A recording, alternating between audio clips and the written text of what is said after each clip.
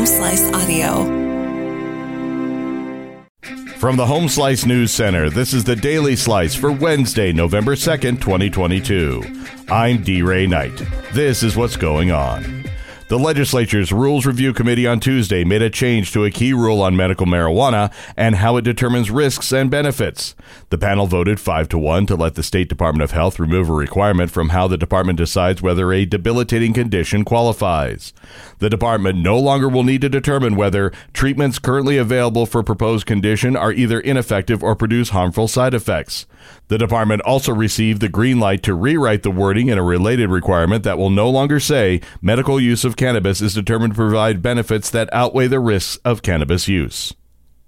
The Sioux Park Playground is getting a facelift. Amy Rose has the story. The playground at Sioux Park in Rapid City is now closed to public access as Rapid City Parks and Recreation Department crews replace aging equipment with new features. City Parks Division Manager Scott Anderson says the equipment at the playground is approaching 30 years old. Crews have begun dismantling the individual pieces, and Anderson expects the new playground equipment will be installed before Memorial Day. He says the new Sioux Park Playground will offer new features, one piece specifically for 2 to 5-year-olds and 3 new pieces that will attract 5 to 12-year-olds.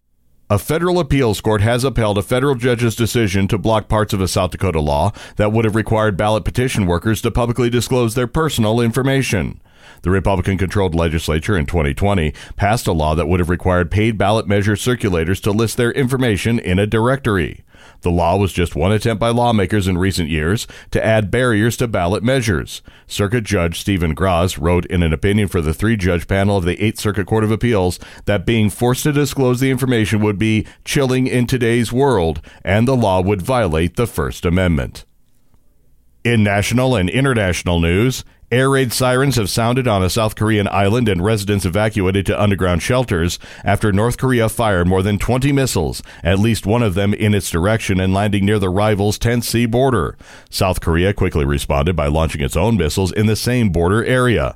The launches came hours after North Korea threatened to use nuclear weapons to get the U.S. and South Korea to pay what it called the most horrible price in history in protest of ongoing South Korean U.S. military drills that it views as an invasion rehearsal. The White House says the United States has no hostile intent toward North Korea. The Fed is going to raise interest rates again, but will this be the last time? Amy Rose has the details. Looming over the Federal Reserve meeting that ends today is a question of intense interest. Just how high will the Fed's inflation fighters raise interest rates, and might they slow their rate hikes as soon as next month? The Fed is expected to announce a hefty 3/4 point hike in its key short-term rate, its 4th straight, which will lead to still higher loan rates for many businesses and consumers. What many Fed watchers hope is that Chair Jerome Powell will hint at a news conference that the central bank may ease the pace of its hikes, perhaps to a 0.5 point in December and 2/4 point hikes next year. Now the latest on the war in Ukraine.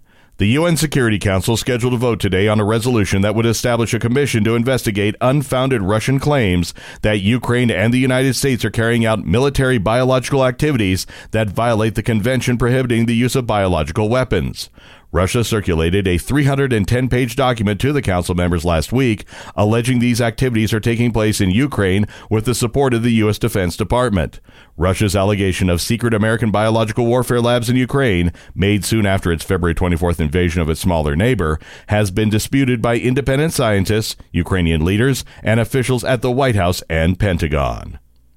Your weather forecast from the Home Slice Weather Center. Sunny today with a high of 74. A cold front rolls through tonight, windy, and a low of 33. Expect upper 30s for the high tomorrow.